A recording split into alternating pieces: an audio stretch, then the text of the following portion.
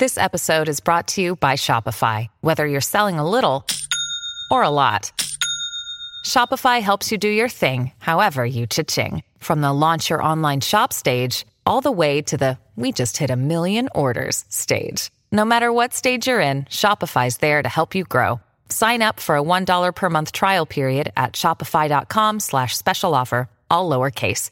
That's shopify.com/special offer. Good fences make good neighbors, but great fences keep the peace with style. Hi, I'm Tom Kreitler. And I'm Leslie Segretti with today's Money Pit Home Improvement Minute. A great fence adds to your home's curb appeal and value, but you're not the only one who has to live with it.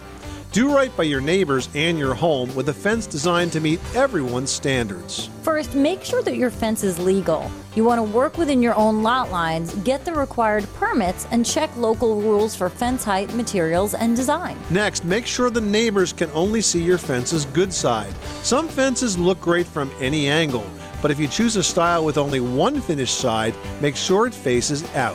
Finally, a long-lasting fence shouldn't be a drag. If the bottom rail hovers too close to the ground, rot and insects will move in. I'm Leslie Segretti. And I'm Tom Kreitler. For more Money Pit home improvement tips, visit MoneyPit.com. You live in a money pit. Traffic jams, tailgating, pile-ups.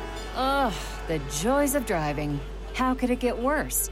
The federal government wants to have a say in what you drive. That's right. The Biden administration's EPA is pushing mandates that would ban 2 out of every 3 vehicles on the road today.